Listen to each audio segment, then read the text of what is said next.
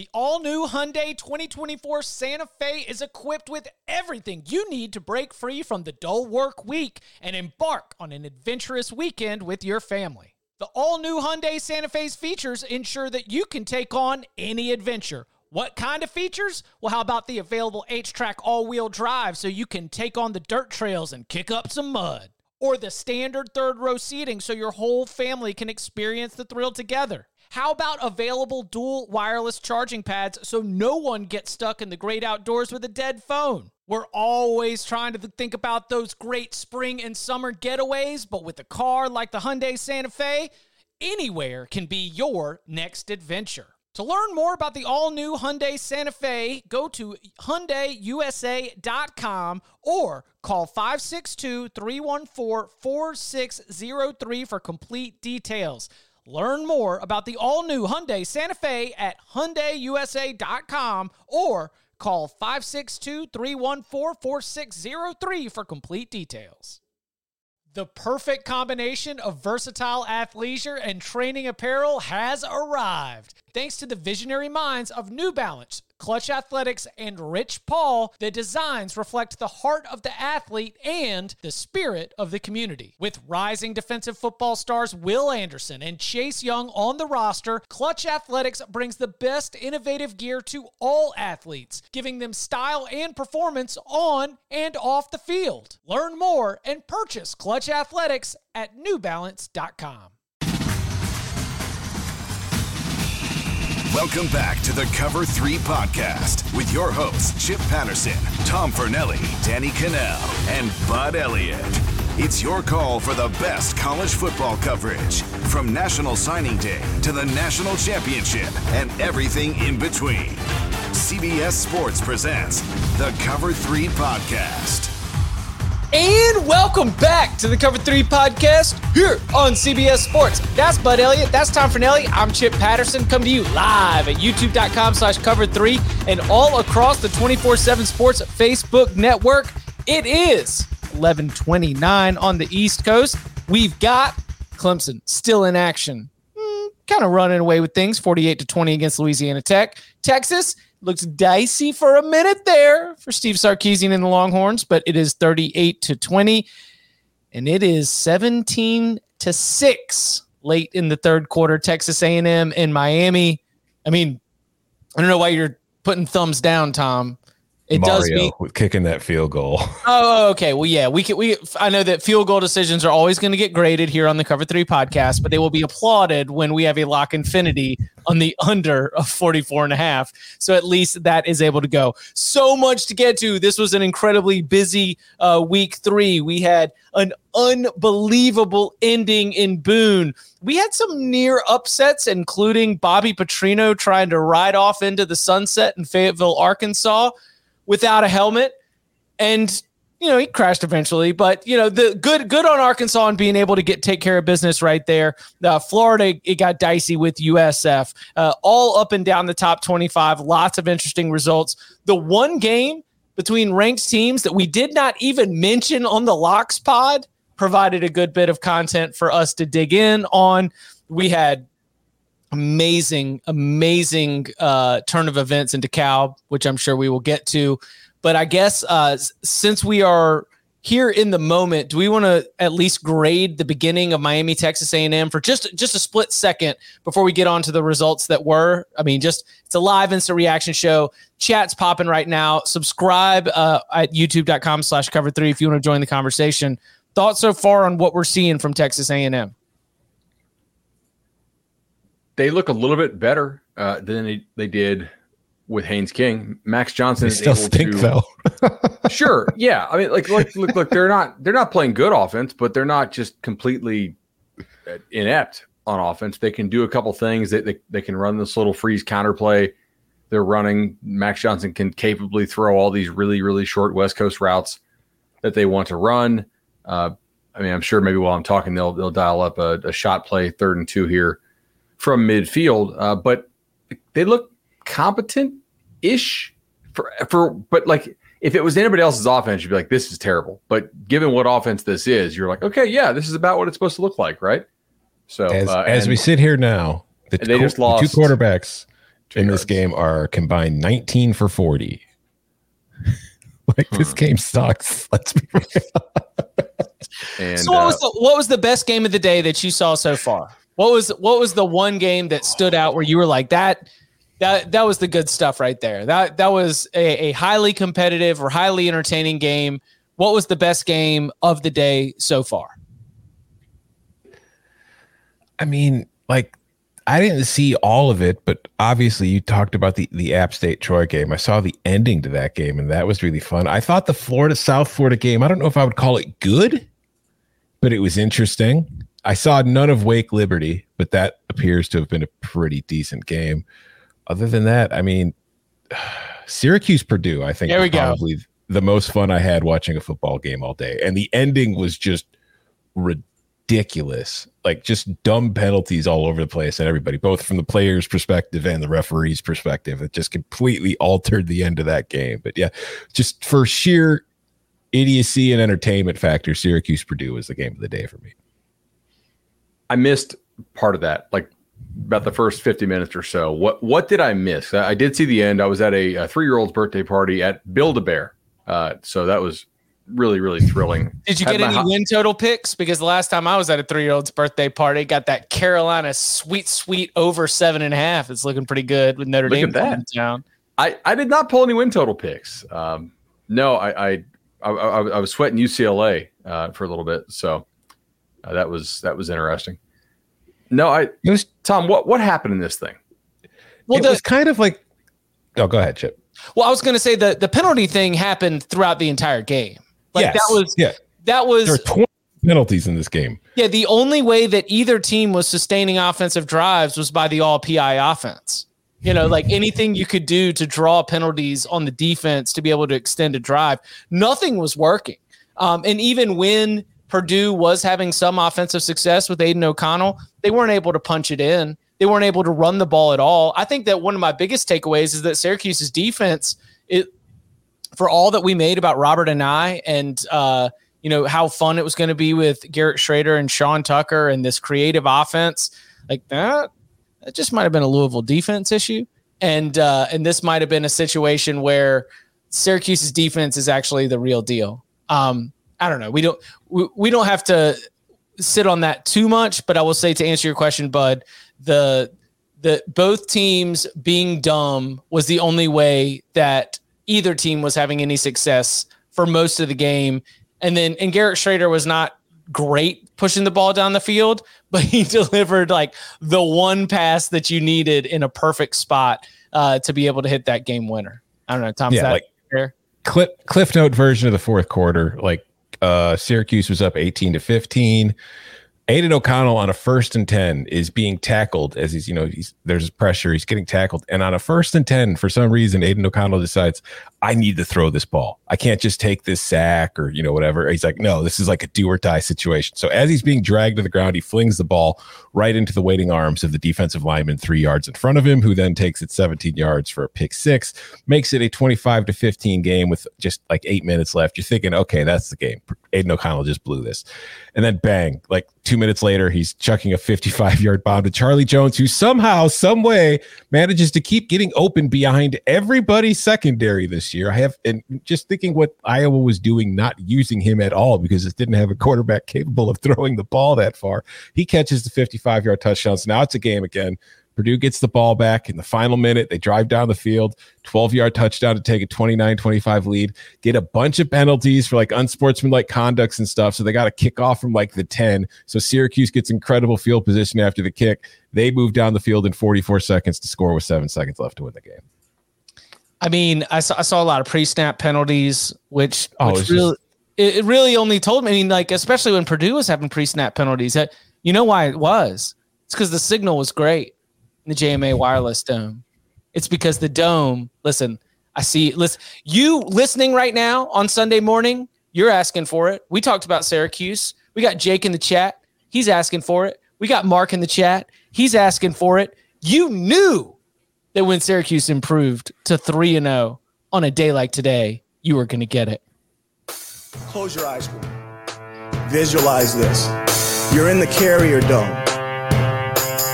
The house is filled. The feeling is electric. The noise is deafening. You have a defense that is relentless.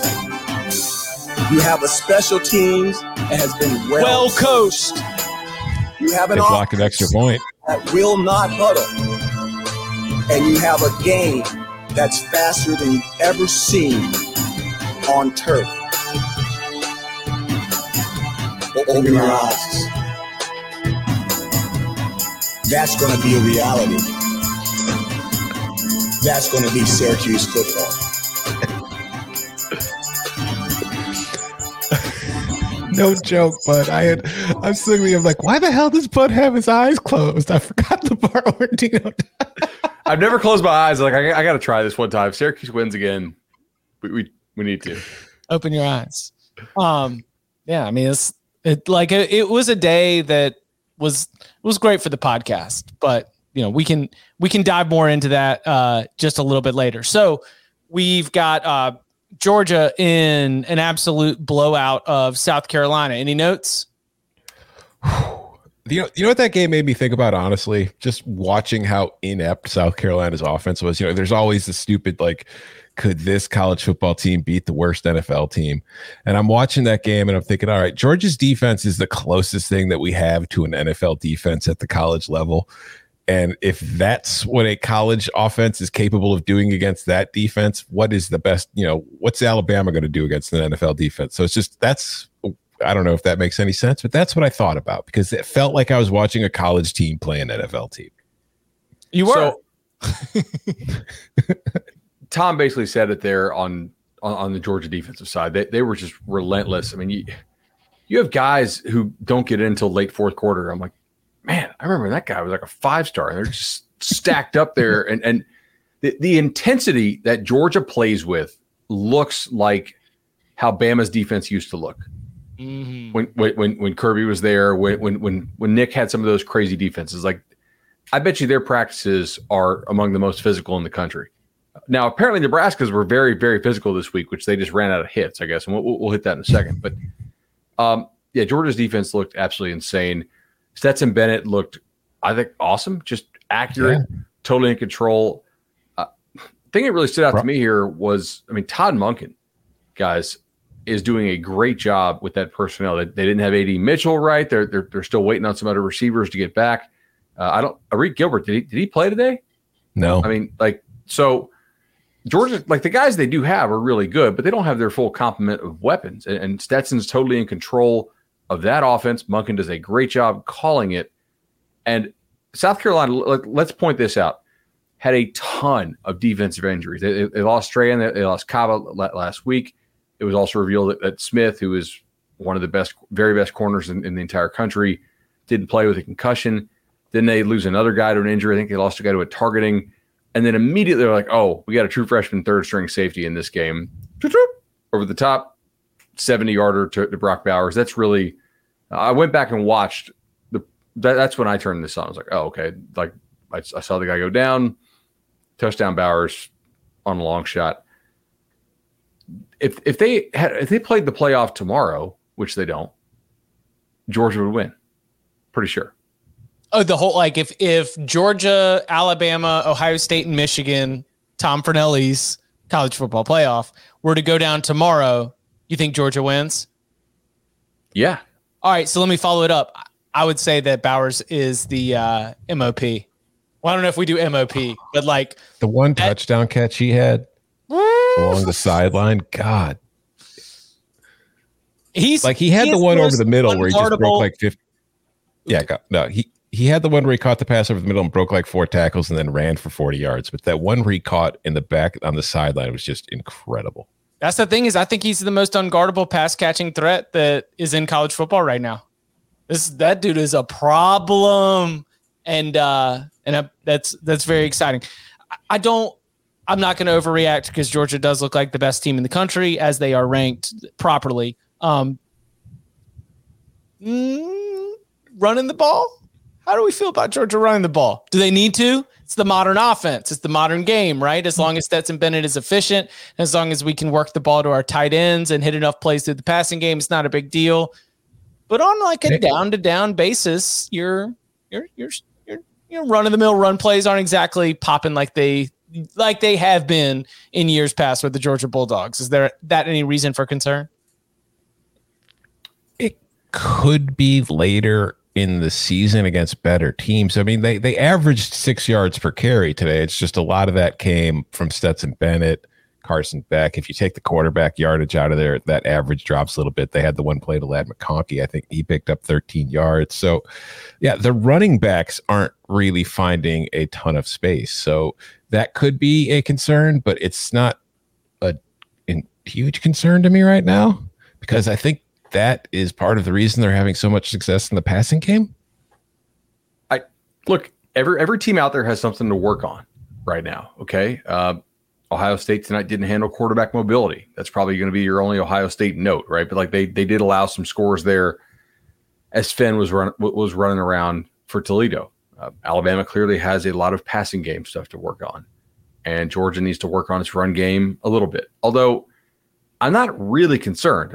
I think the question is more ceiling of this passing game.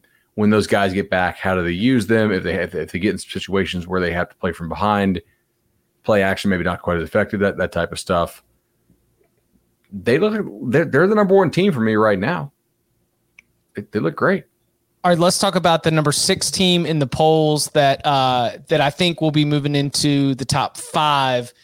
Given a slow start for the Clemson Tigers and given the impressive win for the Oklahoma Sooners. So Oklahoma goes into Nebraska. This thing opens up at circa at 16 and gets bet very quickly down all the way to 11, flirted with a little 10 and a half. And you look up at halftime and it's 35-7.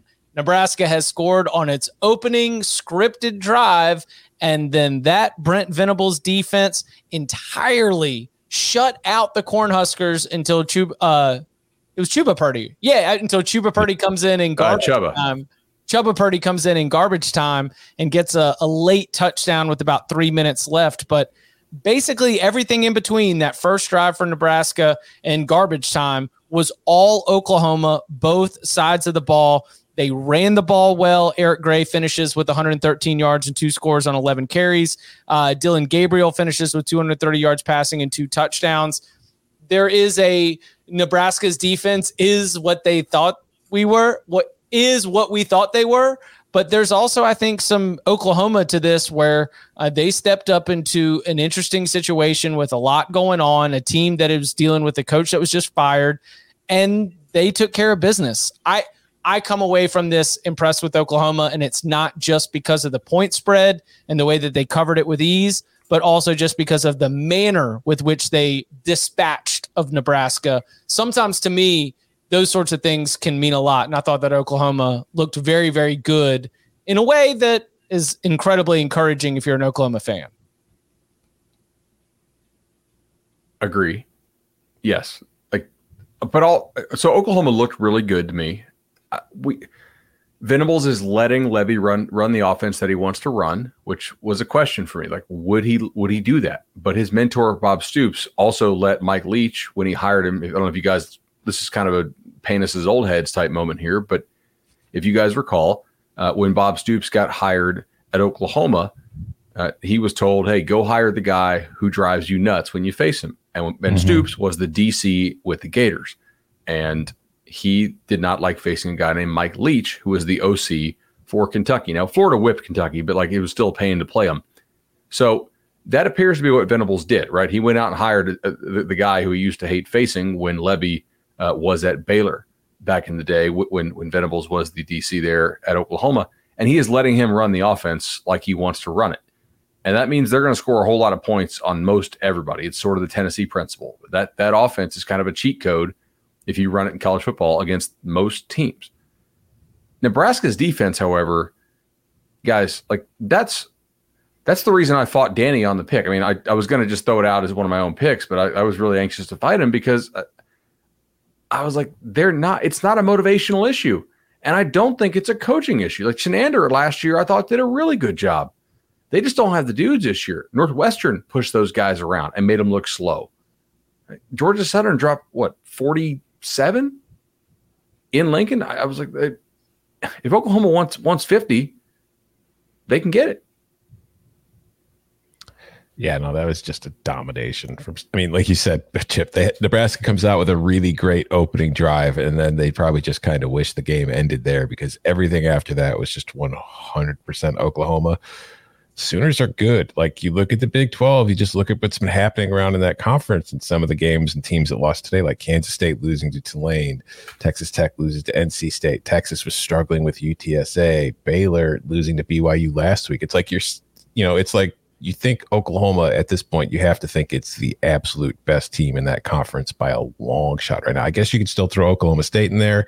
You could throw Kansas in there, I suppose, with their 3 wins. But I don't know. That's just like, I don't see that team losing more than once this year. If it loses, I feel like that's a legit playoff contender right now. And also, the second most impressive thing from that game besides Oklahoma was Joel Klatt, who at halftime, I don't know if you guys were watching because the game was over by that. Gus Johnson did not do the second half of this game. Joel Klatt had to transfer from color to play-by-play and doing it all on his own, and then eventually he was joined by Brady Quinn and Urban Meyer and other guys. But that's like really hard to do. And Joel Klatt's one of my favorites in the booth these days. So for him to be able to do that, I was like, that was one of the most impressive things I saw all day. Listen, love Joel Klatt. I agree with you. I enjoy him, but I've heard that man give so many soliloquies on his opinions on college football that I was like, I get it. We gave you more space and you were ready to fill it. He's done a lot of the solo one shots where it's like, here's my 2.5 minute opinion on the college football playoff. And so the fact that he was ready to step, hey, listen, I'm a blowhard, right? Like, I can step, flip that. That'll be a good one. Like, you give me all that airspace, I'm going to be able to fill it. Like, I've sat there and I've done the one-man show on the radio and done 3 hours. It's possible if you've got the words, and I think that Joel Klatt's got the words. But yeah, I'm with you. And then the Urban Meyer thing was just incredible. Like, I joked with our editor today. I was like, why didn't we fire up a Nebraska Oklahoma live blog that just in the headline says Urban Meyer watches on as the Scott Frost coaching search begins? We want Urban chants during the pregame show. We're even putting Urban Meyer in the booth. Message board geniuses, I've gotten a good laugh out of them recently. Like, they were clipping the message boards.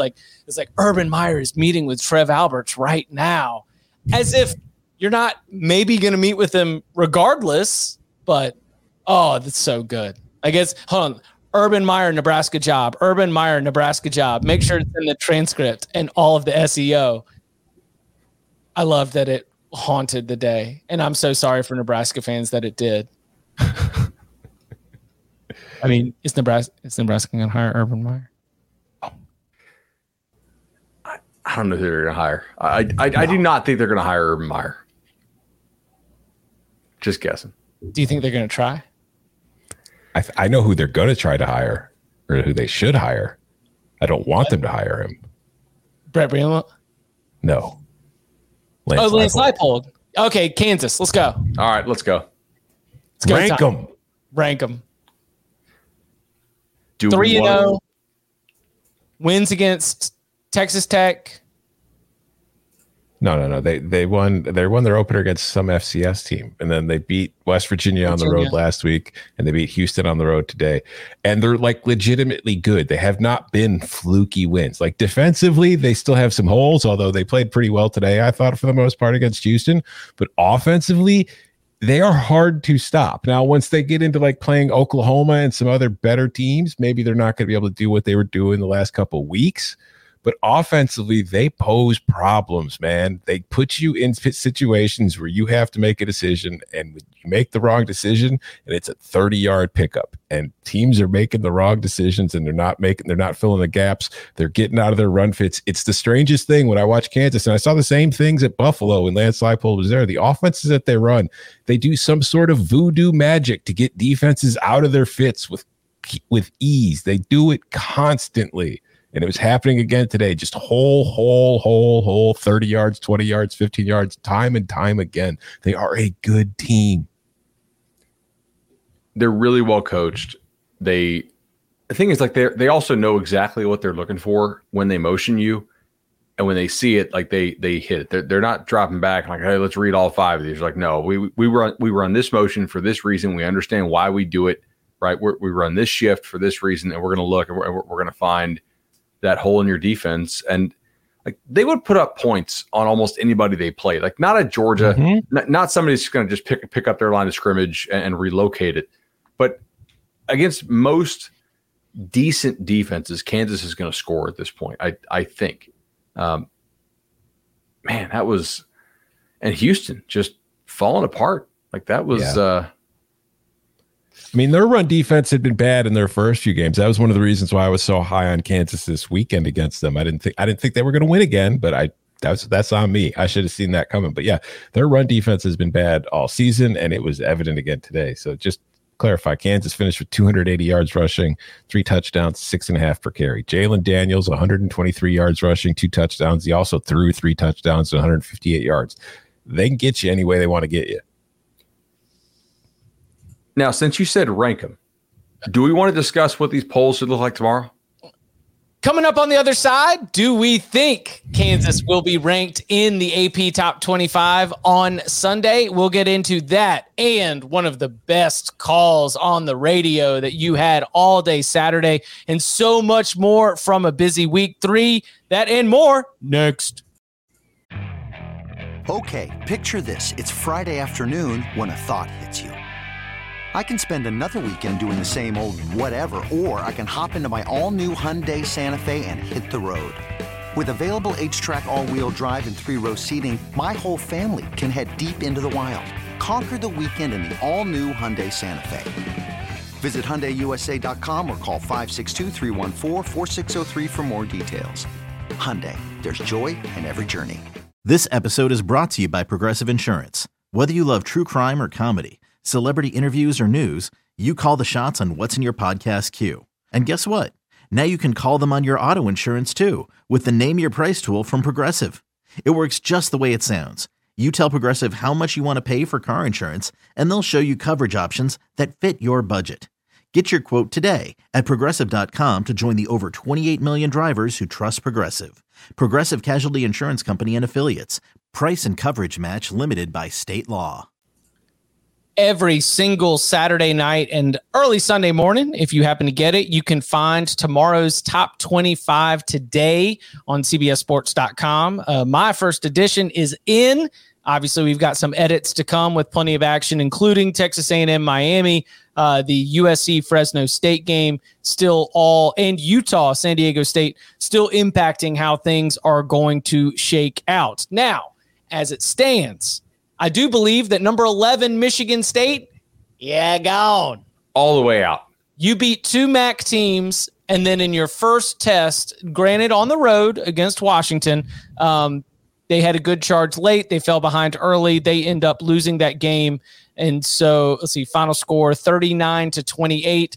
I think that Michigan State does not have the quality wins to be able to remain in the top 25. However, my question is, who else is out if you were trying to make room for a team like Kansas? And who else do you two, I want to hear from y'all first. Who else do you two think should be in the mix for those spots in the top 25? Can we first offer a little bit of evidence to show just how bad Michigan State actually played while this game was actually a game? Because the final score is quite deceiving in my opinion, right? Washington housed these guys. Yeah. I pulled this stat off Twitter and I should have linked it, but Washington gained 322 of a possible 323 yards in the first half. Literally, like, they kicked a field goal one time. Michigan State's defense is hot garbage against anybody who can pass, which will be hidden at times in the Big Ten, but not all the time. And Washington just carved them up. So somebody said Michigan State's overrated. Somebody was out here. My radio guy. He said, "Hey, I think we might suck." I was like, I think we should maybe lock up Washington -3.5 because I think this Michigan team is not fixed all the way on defense. But you know who am I? But right, just a vibes guy over here. I want to gloat a little bit speaking along those lines, that shit, because like, you mentioned it on the show. I mentioned it in the preseason. We were doing win totals. Like, just don't really think that this defense is any good. Don't think it's fixed. I had some Sparty fans in my mentions the last few weeks talking about how they'd only allowed 13 points in their first 2 games, against Western Michigan and Akron. Yeah, so I agree with you all, Sparty, all the way out. So my next question is, who else might be out of the top 25? Because you've got a Florida team that struggled with Get them out. Get them out. Get them out. Yeah, Florida does not look like a top 25 team. Wake does not look like a top 25 team at this point to me. Like, they're not playing good enough defense, and the offense is not cruising like it was. Get A&M out of there, even if they hold on. I mean, I don't think you're talking about what deserves to happen. I'm also talking about what I think will happen, right? Sure. So like what I think will happen is that Florida's win against Utah is just enough to hang inside. They could end up falling out, but you're 2-1. What if Utah loses? I don't think they're going to. They're up 21 to nothing. But that's, I think that the Utah win is enough weight for Florida to be able to remain in. I think that Pitt, like, you could talk about them being out. Wake, I do have dropping. I think that they will fall to like the very, very edge because there were already some voters that weren't in on Wake Forest. And so if you needed any reason to doubt more, 37-36 when you were a heavy favorite against Liberty, that is a reason to doubt even more. But, outside of that, BYU, and they got housed.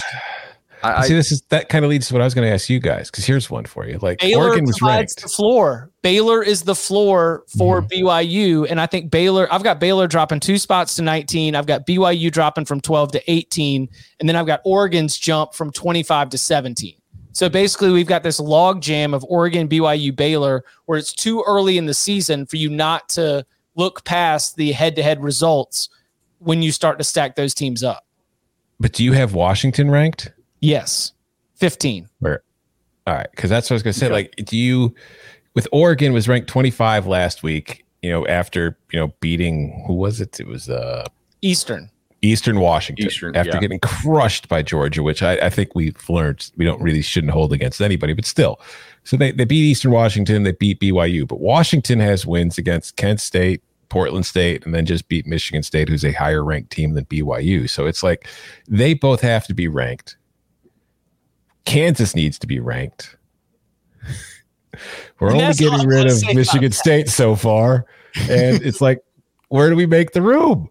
Right. And that's like the rank Kansas. That you're right. That's a very, very fair argument. I just don't know when I'm trying to project this thing where they're going to break in. That's where you needed Florida to lose. You needed Texas to lose. You needed, Pitt with its 3rd string quarterback not to be able to actually have a 21-point win at Western Michigan.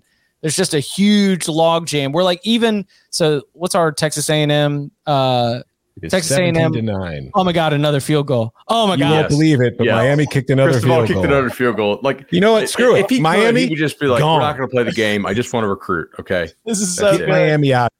Get Miami out of the top 25. Put Kansas. Miami does not look like a ranked team. Like, I do think at some point they will be a ranked team. I do think that they're going to win the Coastal still, probably. But right now, they don't look like a ranked football team. Honestly, A&M doesn't either. But that's just whatever. Okay, here's a couple more for you. App State. You've got App State should be in. Yeah. Washington State? But like App State has a loss to an unranked North Carolina. So it's like, if you're going to bring one, are you going to bring both of them? And again, who are you throwing out? But that loss was in overtime. No, was it? And it also beat. Nah, baby. There were 124 points in regulation.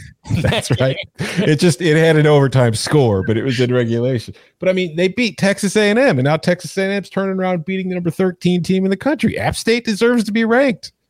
I mean, like, Florida does not deserve to be ranked anymore. We talked about that a little bit. I think if you got rid of Florida, it won't happen because they're 18 and they won, and voters are just going to keep them where they are. No, it's the Utah win. As long as Utah, because like if you're going at just 3 data points, then that Utah win holds a little bit of weight. But I'm with you. Like Florida, I mean, even the biggest Florida fan that we work with mentioned in the workroom tonight, it was like, Florida should fall out. And I was like, yeah, you're right. Florida does not look like a top 25 team, but I'm not giving my opinion here. Why is Florida ranked over the Noles? Because of the Utah win. Yeah, but LSU won tonight, and they beat previously unranked Ole Miss. Florida beat Utah, who has beaten nobody else so far this year, and looked terrible at home losing Kentucky. FSU went on the road, lost their – I mean, we'll do Noles to go on Monday, I would guess, but lost their quarterback, lost their best defensive player, lost their best offensive lineman, already didn't have their best tackle, didn't even fly with them. Like Florida should not be ranked over FSU. And I'm going to catch heat in the comments because I'm a Nole, et cetera, et cetera. But like, how? Minnesota at 3-0. Unfortunately, Minnesota hasn't played anybody though. Yeah, so it's like I get it. Like Washington they've dominated 3-0. Washington State 3 group of 5 wins. Washington State beat Wisconsin in Madison, and they did not have a letdown today. They actually took care of business against Colorado State. So I think they have a better case. Washington State has a better case. Yes, than Minnesota. Yes. Although I do think sometimes we spend too much time paying attention to the teams that you did beat rather than how you played against the team that you played. And in that respect, Minnesota has just beaten the piss out of everybody its face. So in that angle, it should be ranked, but I can see why it's not going to be.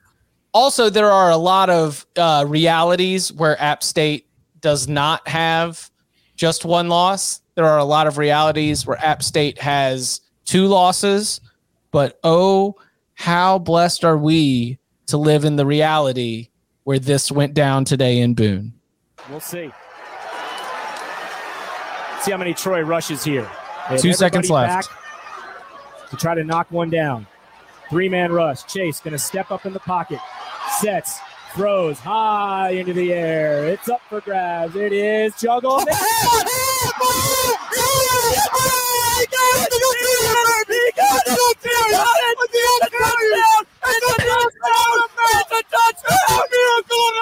Miracle part 2! It's miracle part 2! Oh, they did it! Oh my gosh! Don't you do it, baby! That is courtesy of Adam B. Witten and the Varsity app. App State App State had a 17-play drive in the 4th quarter that ate 9 minutes off the clock and got inside the 3-yard line for what should have been or could have been the game-winning score.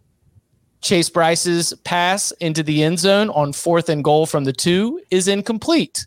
Eerily reminiscent in the very same building of him missing a wide open man on a 2-point conversion that could have been a walk-off win against North Carolina. So Troy gets the ball inside their own 5-yard line.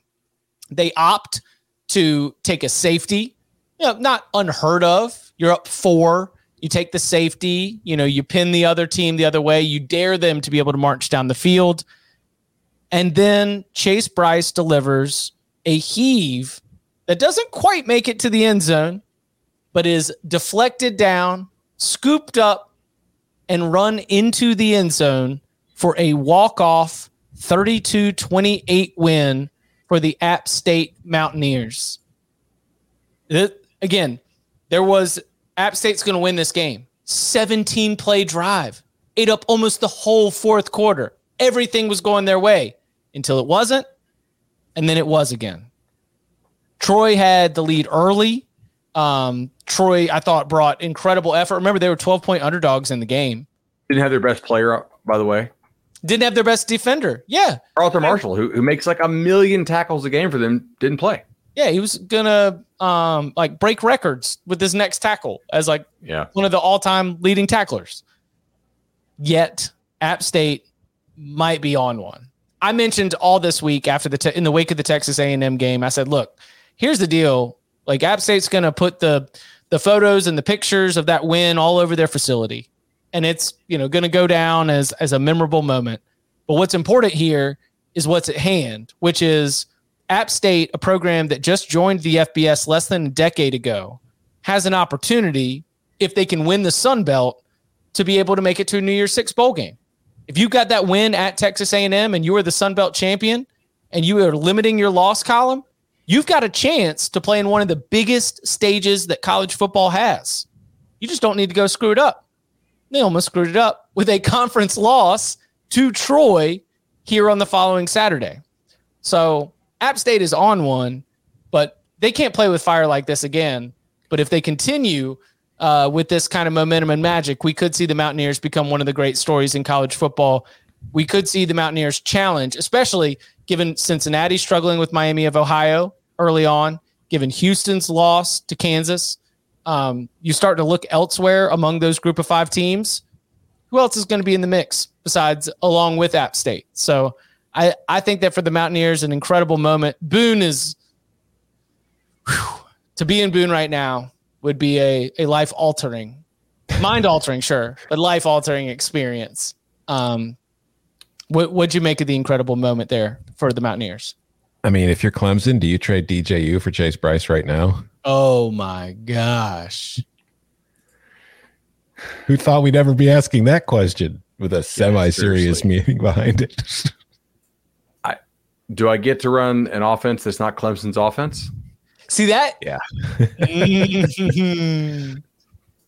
Clemson's offense is not impressive, and I don't know if it will be this season. Yeah, I mean, look, Chase Bryce played well for them. I thought Troy played really well, by the way. Like, I mean, that's to go in there. Troy might be pretty good. Like, let's to me, and I know this is more of an app question, but Troy's good enough to, if they play like this on offense, if Watson gives them what he gave them today on the road, they're like good enough to hang with anybody in the Sun Belt. Now, Marshall's A game may be better than anybody's A game, but Marshall does not bring their A game very often. So, I mean, Troy played tighter to Ole Miss than Georgia Tech did. By a lot. Yeah, it was 21-10 against Ole Miss for Troy, and Ole Miss just went into Bobby Dodd and blanked Georgia Tech 42-0. They should be winding this clock, by the way. Oh, it's a flag. All right. I love in this game just seeing these guys. Whoo, man, they're just waving all the runners home, winding that clock.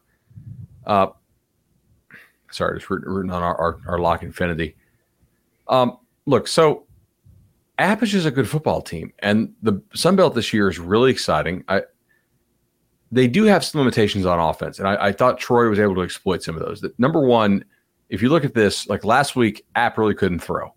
The only week they could throw was against North Carolina, which we could probably put together a couple drives against the Tar Heels secondary. They lost their 3 best receivers off last year's squad.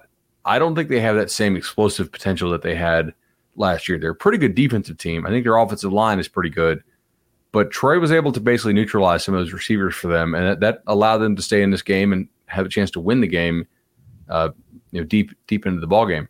By the way, did you know that John Summerall, their head coach for Troy, was a player on the Kentucky team that lost to LSU in the Bluegrass Miracle? That's like so kind of insane. Say it was his fault? I mean, if this happens again, it's a trend. So is he cursed? Is that what we're saying? Bud Elliott says John Summerall, Troy head coach, has loser DNA. No, I mean those guys are just, they're playing so much better than they did last year, and I think they had quit on that coach last year. So new coach, new life. Robert Half research indicates 9 out of 10 hiring managers are having difficulty hiring. If you have open roles, chances are you're feeling this too. That's why you need Robert Half. Our specialized recruiting professionals engage with our proprietary AI to connect businesses of all sizes with highly skilled talent in finance and accounting, technology, marketing and creative, legal, and administrative and customer support. At Robert Half, we know talent. Visit roberthalf.com today. When you need mealtime inspiration, it's worth shopping Kroger, where you'll find over 30,000 mouth-watering choices that excite your inner foodie. And no matter what tasty choice you make, you'll enjoy our everyday low prices, plus extra ways to save, like digital coupons worth over $600 each week. You can also save up to $1 off per gallon at the pump with fuel points. More savings and more inspiring flavors make shopping Kroger worth it every time. Kroger, fresh for everyone. Fuel restrictions apply. it was so interesting to me that BYU versus Oregon received no conversation on the Locks pod. And that is our fault. Like, I will totally own that. We went through like, all right, any big game picks. Like, we continued to come back. And the fact that no one had any pick or even thought about it only speaks to how uncertain we were about BYU specifically. And as it turns out, no Gunnar Romney, no Puka Nacua, down 2 defensive linemen, and how uncertain we were about Oregon, which what do we do about this Ducks team that got worked by Georgia? And then, yeah, of course, you ran it up against Eastern Washington. Well, I'll turn to Matt Preem from 24/7 Sports because he brought something out that I think that is worth mentioning. The first team offense, just the starters, scored on 13 straight drives after being held without a touchdown against the Bulldogs in the opener. That was 7 straight scoring drives in the win against Eastern Washington before they were pulled, and then 6 consecutive scoring drives to start the 41-20 win against BYU. The narrative, the story that is being built is that this Bo Nix-led Oregon offense has found its footing. Do you buy it? Well, a little bit, yes. Okay, yeah, let's discuss then. Good. Tom first. I mean, Eastern Washington. Cool. I mean, great. You're Oregon. You should be putting up a bunch of points on Eastern Washington. And in this game, like BYU is missing a couple top players on both sides of the ball, which impacts it. I think this is no offense to Matt, who's, does a great job at Ducks 24/7, but they don't know Bo Nix yet. This is just Bo Nix. He's going to have really good games. He's going to have really bad games. It's up and down, up and down. And I don't think what he did against BYU today means that I'm saying it's like the offense was never as bad as it looked against Georgia. That's just what Georgia does. So now it looks competent in games against BYU and Eastern Washington. It doesn't mean it's trending in the right direction. It just means that it's back to what it always was. It's just not playing Georgia anymore. But this is a team, I mean, to Oregon's credit, I'm not trying to take away anything that they did today because they played outstanding today. They kicked BYU's butt. It was 38-7 after the third quarter. The fourth quarter kind of made this game look closer than it actually was. But I still don't really buy into Oregon's offense as anything special, though. I think it is a pretty good offense that has the ability to really house some teams who don't match up very well with it. They actually moved the ball on Georgia for a couple of drives while that game was still like competitive before it was garbage time. And they didn't do anything with those drives, right? Like they ended because they would pressure Bo Nix and he would throw it away. And I agree with Tom that you really can't take the Eastern Washington, whatever, Little Sisters of the Poor type thing for any kind of statistical measure. But Bo Nix, I think if you protect him, does have some talent. Like he does have a good arm. He can move around and buy himself a little bit of extra time. He's pretty mobile. So I'm not really sure how many teams in that league are going to get a whole lot of pressure on Bo Nix. That is a pretty good offensive line. We discussed this, by the way, on the Wednesday show when we did a little bit of the sort of like preview segment. We're like, look, at a certain point, Baylor, at the end of that Baylor BYU game, said, we're not going to throw the ball. We're going to just push you guys around. And how difficult it was to face Baylor and Oregon's offensive lines back to back for that BYU defensive line. And honestly, like BYU got pushed around up front by Oregon's front here. And so Oregon, I think, is pretty physical and can be a good offense under Kenny Dillingham this year. Like he's still learning. It's the first time I think he's called plays solo, and they'll learn. And I don't really think their receivers are great, but who's pressuring them in that league? Stanford? No. Oregon State? Probably not. Utah could. Washington could. Yeah. That defense was getting after Thorne today. And that was the kind of thing where I was wondering, what happens when we change our mentality? Like when Kalen DeBoer comes in and we're no longer the defensive coordinator, do they still have that edge? And I mean, they were playing at home. They were fired up. We'll see if it's able to be sustained across an entire season, but thought the Huskies pass rush and pressure looked good today. Yeah, that's a good team, man. Like they're not going to go undefeated, but like that's a pretty good team. They can give a lot of people some problems. Also, like Michael Penix. Where the hell did that come from? Like, I know he had moments in 2020 with Indiana where he was doing some really special stuff, but there was also some doy plays that were mixed in there pretty often. The Michael Penix we've seen so far this year with Washington just looks legitimately good. If we're going to talk about the Kansas coach, just winning every stop he goes, Kalen DeBoer's offense has put up points everywhere he goes. Like, they just score points. And Penix seems like there's no hesitation. He knows exactly where he needs to be going with the ball on every play. I'd love to sit in the meeting with DeBoer and just like understand how he installs this and how he teaches these guys. Because like this is early in the season and these guys are just clicking and it's cool to watch. Yeah, I was thinking that I need to start to get in on the personnel of these receivers. It seems like the ball is being dispersed to a lot of different players, and I don't have a good beat on the. I do have a good story. That room. Okay, let's hear it. All right, so I was not on like rankings committee at the time, obviously, because I was still at SB Nation. But my last year at SB Nation, the Houston Nike event, I thought Jalen Polk, this kid from Lufkin, Texas, balled out. I was like, and I'm a Florida guy, but like I was doing all the national stuff for SB back then. He was killing it, Houston Nike. I was like, damn, this kid's pretty good. Like, I made a note to check on him. And then he broke his leg as a senior. So then he was recovering. He ended up signing with Texas Tech. And then I think he transferred to Washington. And I was like, that's a great get for Washington. Like people, I mean, I'm a Florida guy who saw a Texas kid one time at a camp. I thought he was really good at Houston Nike camp. He has not a whole lot of high school film. And then he goes and Jimmy Lake just doesn't believe in playing offense, apparently. So he kind of just mired there for 2 years. And then tonight I was like, that's the kid I remember who was just mossing dudes. Okay, like this is kind of cool to watch. And McMillan or what's his name? They got some nice weapons there. Yeah, Jalen McMillan. Yeah. Did RG3 really call it Big Penix Energy? Yes, he called it Big Penix Energy. I love RG3 in the booth. He just brings his own Big Penix energy to the booth. It's different, changes things up. Love the vibes. DGAF. No, yeah. RG3 DGAF. The snap infraction he called premature snapulation. Like, he's just wonderful in the booth. Incredible. Is he still with Mark Jones? Yes. Oh, they're great. Okay.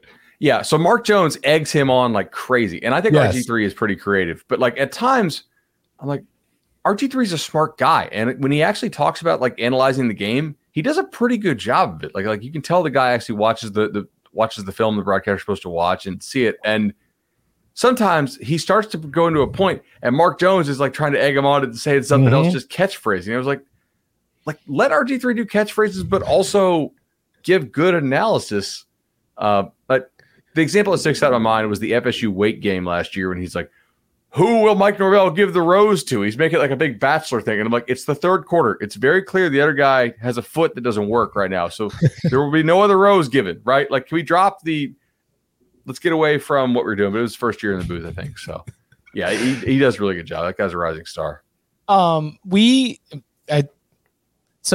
we haven't really dug into 41-12 Penn State's win at Auburn, but we did on social media. Y'all did a good job of clipping and sharing and discussing how important it was for Auburn to have the best running back in the game, that for Tank Bigsby and Jarquez Hunter to be able to be the strength here.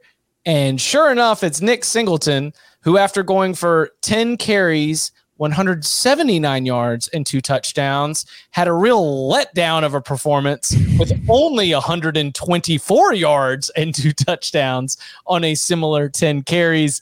The dude, like Allen, looked good too. Tom, you had the write-up for CBSSports.com in which you sort of highlighted both these young running backs, where finally, when we blamed the offensive line, we blamed the running back room.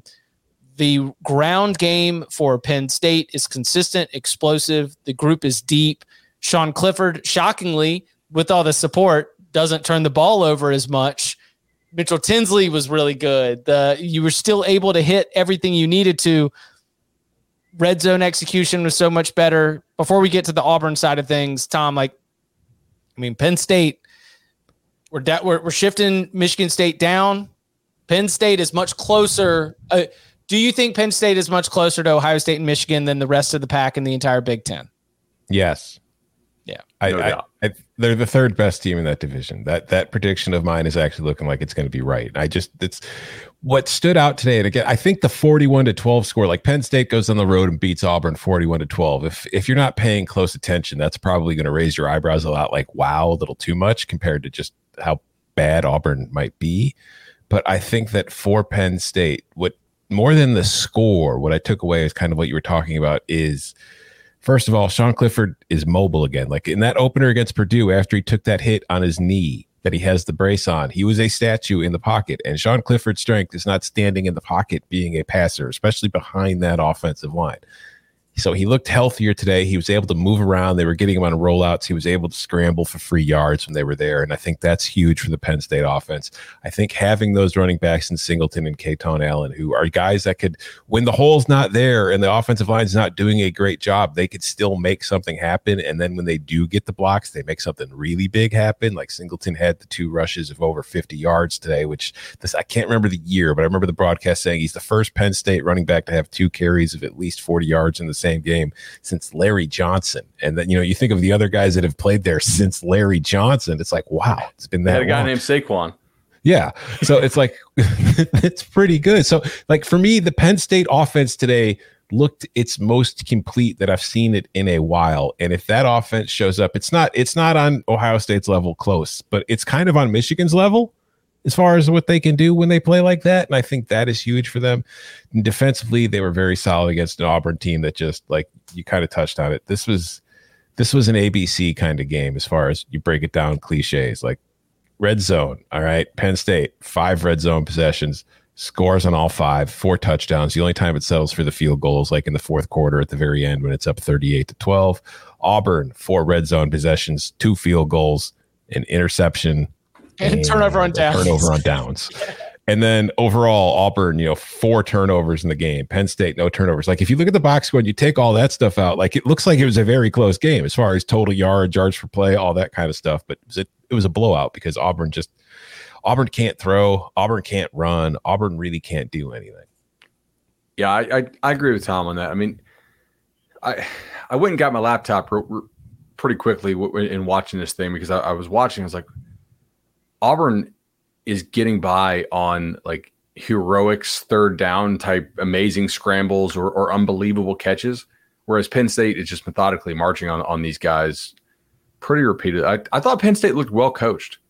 Like very few mistakes. You saw why Sean Clifford plays over Drew Allar in this game, because like the one that stands out to me, he has 12 seconds left. He decides he's going to change the play. Like that's a guy who's like 26 years old now, it seems like, knowing exactly how long it's going to take to change this play. He gets each of the linemen. He communicates to the back and tight end and to the receivers.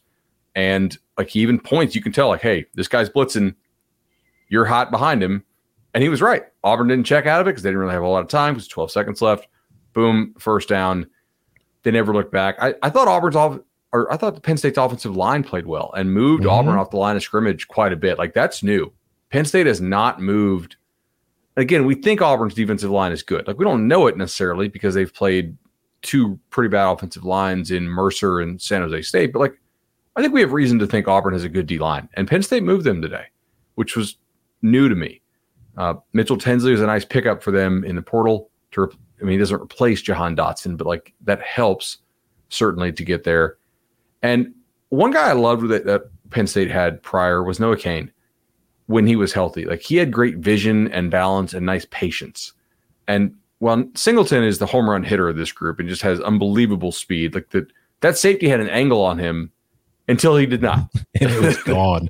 Yeah, I was like, oh my gosh, that is wild.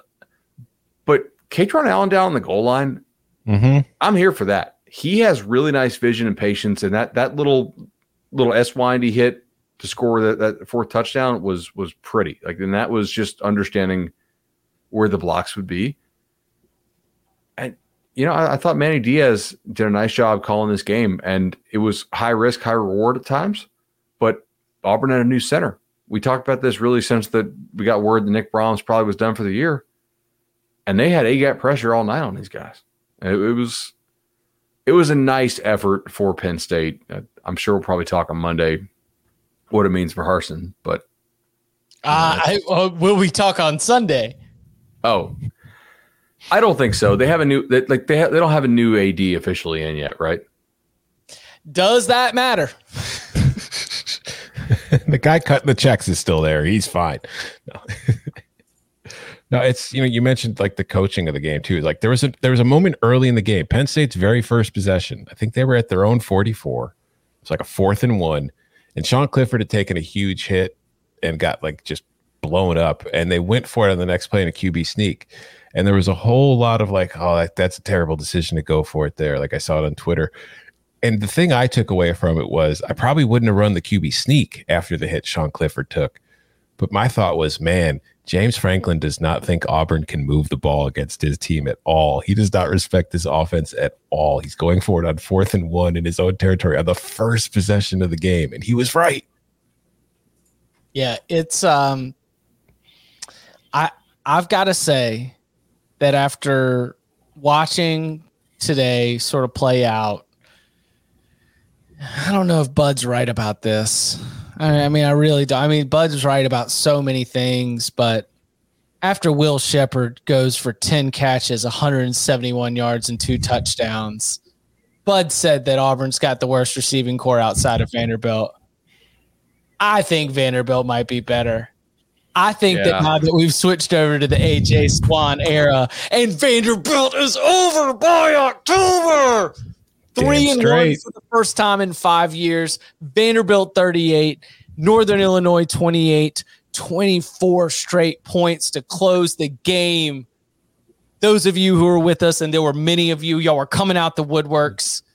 We cashed the over by October. Vanderbilt gets it done in DeKalb. Again, it's not Mike Wright. The A.J. Swan era is off and running. 255 yards passing, 4 touchdowns, 0 interceptions. Ray Davis puts up a $116 on the ground. And again, Shepherd was kind of unguardable there in the second half. So, man, it was an exciting day for hashtag Our Doors. Very proud of our Doors. Swan might be pretty good. I think Barton might have got one there, man. As far as having a QB, like he's got a little something to him. I'm impressed. Do we know what their travel schedule is? Oh, Vandy. If you want to text him, well, I sent him. Is he? You think he's still in DeKalb right now? Should I ask him if he wants to come over? Hey, you want to join a live reaction show from my bedroom? Actually, that would have been the move.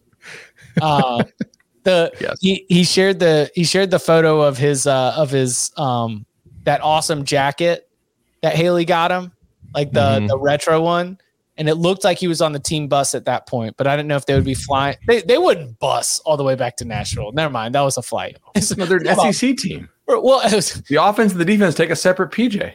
Okay, well there you go. Yeah, that's a joke. I really don't think they do, but they could. It's Vanderbilt, right? Does Vanderbilt fly private?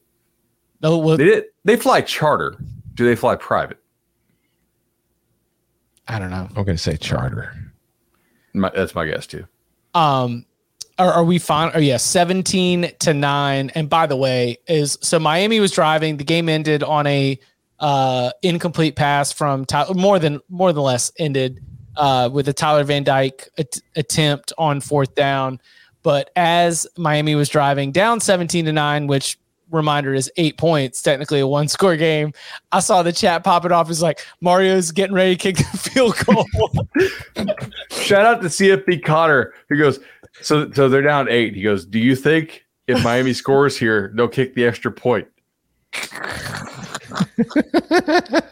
Hey man, Miami fans, I'm sorry, but it's too funny. It's just, it is everything. Like it's everything that we predicted in like the worst way, right? Like if all of the Justin Herbert jokes, unfortunately, are coming right back with the way that Tyler Van Dyke, and it's not Tyler Van Dyke's fault. He doesn't have any receivers, and the receivers that were out there were just drops after drop after drop. Still, Keyshawn Smith, 9 targets, 3 catches. Jacoby George, 5 targets, 3 catches. Michael Redding Jr., 10 targets, 3 catches. Brashard Smith, hey, we got a guy that caught more than half his targets. 3 on 4. Elijah Arroyo, second tight end, 1 on 3. Meanwhile, in the state of Arizona, Jetfish's Wildcats have just gone up 17-14 on North Dakota State at halftime, while Eastern Michigan just took a 24-14 lead on Arizona State with a minute left in the first half. I just heard FCS champs. FCS champs. All right, so real quick on Miami, Texas A&M before we get out of here. Again, the game just went final. Texas A&M 17, Miami 9. I've got to figure out. Is Miami still a top 25 team? They don't have a top 25 resume, that's for sure. Like, they looked good against nobody for 2 weeks. Then they only managed 9 points against Texas A&M. Granted, A&M's got a good defense, so that's not really something they should be punished for. It's just if you take away the brand and the recognition and the preseason expectation, and you just compare what Miami's done to this point to a few of the other teams we've mentioned, no, Miami does not deserve to be ranked, but it will still be ranked. They'll fall into the 20s, but they'll still be ranked. Right. Bud? I mean, I would take issue with the idea that they didn't actually look that good against the Golden Eagles Southern Miss. It was a backup quarterback back for Southern Miss, and Miami went into the half very close. They didn't really control the game. They needed a flea flicker to put any kind of distance between themselves and them. They're not playing like a top 25 team. Kansas has 2 more wins that are more impressive than any win Miami has to this point. If Kansas played Miami tomorrow, are you taking Kansas? No, I'm taking Miami. I'm taking Miami, but Kansas right now, if you're going off resume, deserves to be ranked over Miami. And my counter would be that Miami just went to Texas A&M without its top receiver, who might be out for a while, so we might have to just factor that into who they are, but without its top receiver, and as a 6-point underdog, lost by 8 and had a chance to tie the game late. Like, played to expectations, at least in that performance. Right? Mm-hmm. That would be the argument for Miami not just being like thrown off the face of the earth at this point, is that you went into a tough environment against a difficult team, you played to expectations, you are going to drop, certainly, but there's no reason that we're going to like fire you into the sun and give you that kind of treatment at this point. Fair? Well, we could. Wait, so what is the road forward for Miami? Like you mentioned that you think that this is a team that is probably but Bud, do you say probably still going to win the Coastal, or you think that could still win the Coastal? I just think the injuries are racking up pretty hard for Pitt right now, and that's going to bite them. But so Miami has Middle Tennessee next week, who they'll beat, and maybe they'll screw around with them for a little while. But they'll play with their food, they'll win.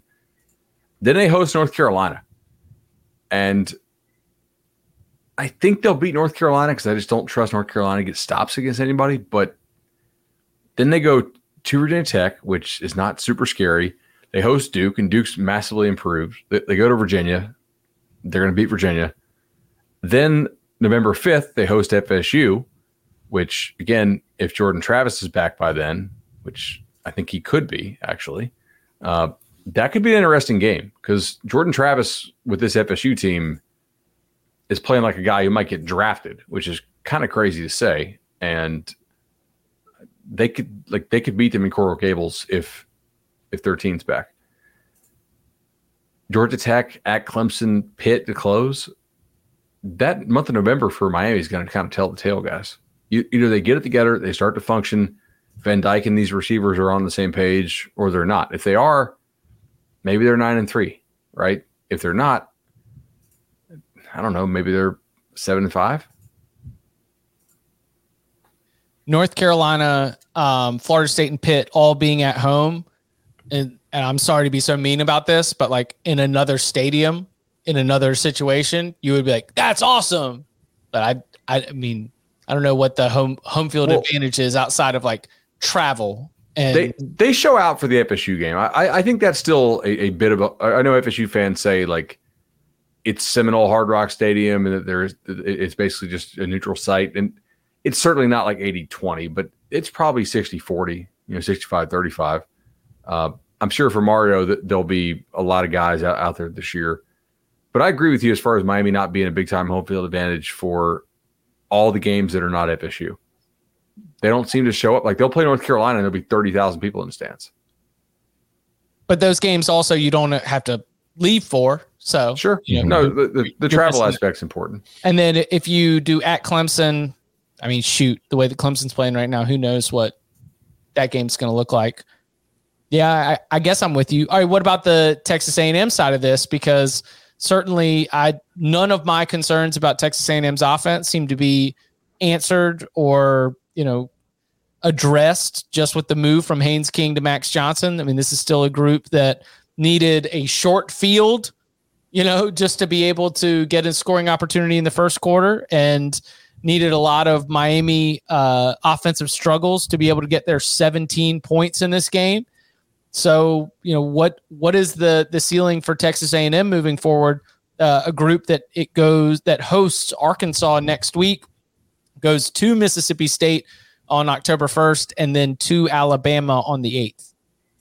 And that Arkansas game is a neutral site. Mm-hmm. It's that Arlington. Play it in, and we'll tailgate in the parking lot in front of a Walmart thing. I think that game's huge for their season. Yes. Does A&M win any of the next 3 games? Arkansas, at Mississippi State, at Bama. No buys in there. I think they could beat Mississippi State. Mississippi State just lost to LSU. But I think next week I feel like is a fulcrum game. Like, if they win that game, they beat Mississippi State, and then they'll probably lose to Alabama, but they'll still probably do pretty well. If they lose that game, they could just as easily lose to Mississippi State and then lose to Alabama, and everything could spiral quick. Yeah, I think they beat Arkansas. It's possible. So do you think that Bobby Petrino spent all offseason studying Barry Odom's defense and just was like, yes, I've got a 15 to 25 plays right here that beat this thing. I've been around this game long enough that you show me that kind of a defense, I'm going to know exactly what's going to beat it. And he coached up his offense to be able to go and take care of business. Bobby knows how to get an FBS job again. And it's not going to be winning games at Missouri State. It's going to be beating Arkansas. Yes. Okay. So we're not going to overreact to the Missouri State Arkansas game. That was a one-off. I mean, yeah. And it could also just be, again, Arkansas's got a huge rivalry game against Texas A&M waiting next week. So they might've just been caught sleeping there early in the game. Arkansas has been pretty banged up. I imagine they didn't do a whole lot of hitting in practice this week. Just, thinking about how those last couple games for them went, just like they got a lot of guys who've been dinged. My thought is, like, LSU has better pass rushers than Mississippi State does, or excuse me, than Texas A&M does, and like we'll have to see how A&M secondary looks. I think LSU's defense might be better than the Aggies' defense right now, just from what I've seen. I think Matt House is doing a great job with that LSU group. I'm not real high on this LSU offense, but A&M will have to score a little bit, I think, when they play Arkansas, because I do trust Kendall Browell's teams to go ahead and score a little bit, and I think this Arkansas offensive line can push around A&M a little bit up front, and we'll see. Like, Arkansas has given them problems before. Yeah, truth. All right, anything else you want to hit before we get out of here? Do you think this Iowa-Nevada game is ever going to end? I don't know. I need it to go the distance. If this gets canceled, season win total bets are done. For Nevada? Yes. The whole, like, all of them? Right, because they have to play 12 games. Mm-hmm. So those of us who sought it out and realized what was happening and snagged those under 5.5s back in like May, all that work is for naught. Yeah, exactly. Also, if you have a 4-game Iowa bet, touchdowns. I'm in the Caesars contest, right? And I think I actually have.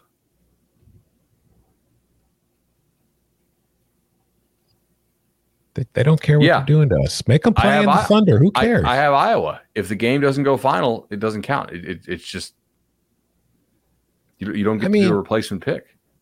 One player gets struck by lightning. Is it that big of a deal? Really? Like, I mean, is that not just kind of like natural selection in a way? And if Iowa covers, I might be 6-2, or I would be 6-2, and I mean that would make me probably the overall leader on the locks. No, for Caesar's contest. Oh, so I would be very interested in this game finishing. Like I'm. I mean, what's important is that Lock Infinity won. Yes, it was not close. Without a doubt. In the words of Tom Fornelli, and there was never a doubt. 17-9. Come on. Nearly gave us 17 points of wiggle room. Let's go. That's the thing. Like, we didn't even need Mario to be Mario. He could have gone for a few touchdowns and we'd have been fine. Yes, exactly. The God is mad at Iowa for scoring touchdowns and he's throwing bolts of lightning at them for doing it. Like, you're Iowa. This is not what you're supposed to be doing. Show some respect for your heritage. Nevada and Iowa, who knows if it's going to be over. We've still got, let's see, Utah looks like they're probably going to hold on for a win. It's halftime with USC with the 21-10 Fresno lead over Fresno State. Who knows if that one ends up being an upset? We'll be sticking around for that. Address it on Monday's show. Oh, yeah. So Brian Harsin, you think no. What was the other one? Oh, when does Jeff Collins get fired? Does Georgia Tech care?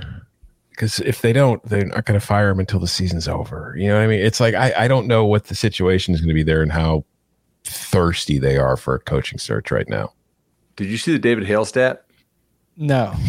Yes. Georgia Tech has been outscored 183-10 in its last 4 games against FBS opponents. Now, I think a couple of those are Clemson and Georgia, right? And then today, Ole Miss. So like an average score of 45 to 2.5. That'll hurt your feelings. All right. So who is the apparel? Georgia Tech is obviously they're not Russell Athletic. They're not Russell anymore, right? They're Adidas, aren't they? Adidas. I think they're Adidas, yeah. Because that's the Dion connection to Auburn, right? Because Dion's got an Under Armour connect. Oh. And like Dion's in with Under Armour. Auburn is Under Armour. Do you really think Auburn's going to hire Dion? No, I don't. Is that because it's Auburn? I think Auburn is going to hire somebody. Auburn's got a lot of money to spend. There's candidates out there who have Urban Meyer. Yeah. Freeze. That no, I think that they will swing at Urban Meyer, and if not, go get Hugh Freeze. Yeah. Saying it now. Urban Meyer's coaching Auburn next year. But Dion makes sense because Auburn is an Under Armour school. Mm-hmm. And listen, Florida State would love to see Dion get hired. Mike Norvell would love to see Dion get a job at Auburn and just get that out of the minds of Florida State fans. Yes. At least for 3 to 4 years. I mean, listen, I was happy for Mike Norvell on Friday night. That man looked like he was like, whew, cannot believe we got out of that one. But like, if Auburn does hire Dion, can't we just think of like the Aflac commercials with Saban and Dion in them and like the next level that those will go to? Oh, it's going to be amazing.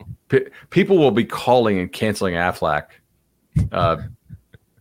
for both fan bases. Like, no, I'm in. I want it. Did that goat say Gap? I'm in. Give me Iron Bowl Aflac, the Aflac Iron Bowl. Saban versus Dion. Nothing but colored blazers. Auburn should hire the Boz, but as the sheriff of Fansville. That he's got a coaching character. We will recap some of the later night action and anything else that we were able to review on Sunday and Monday morning on Mondays upon further review, 11 a.m. Eastern time. Make sure that you are tuned in, and you can follow him on Twitter at BudElliott3. You can follow him at Tom Fornelli. You can follow me at Chip_Patterson. Gentlemen, thank you very much. Thank you.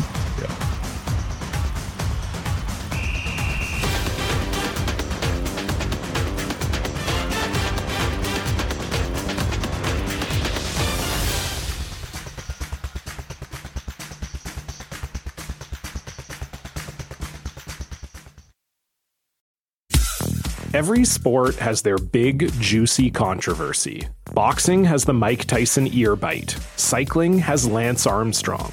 Baseball has its steroid era. Curling has Broomgate. It's a story of broken relationships, houses divided, corporate rivalry, and a performance-enhancing broom. It was a year I'd like to forget. Broomgate. Available now.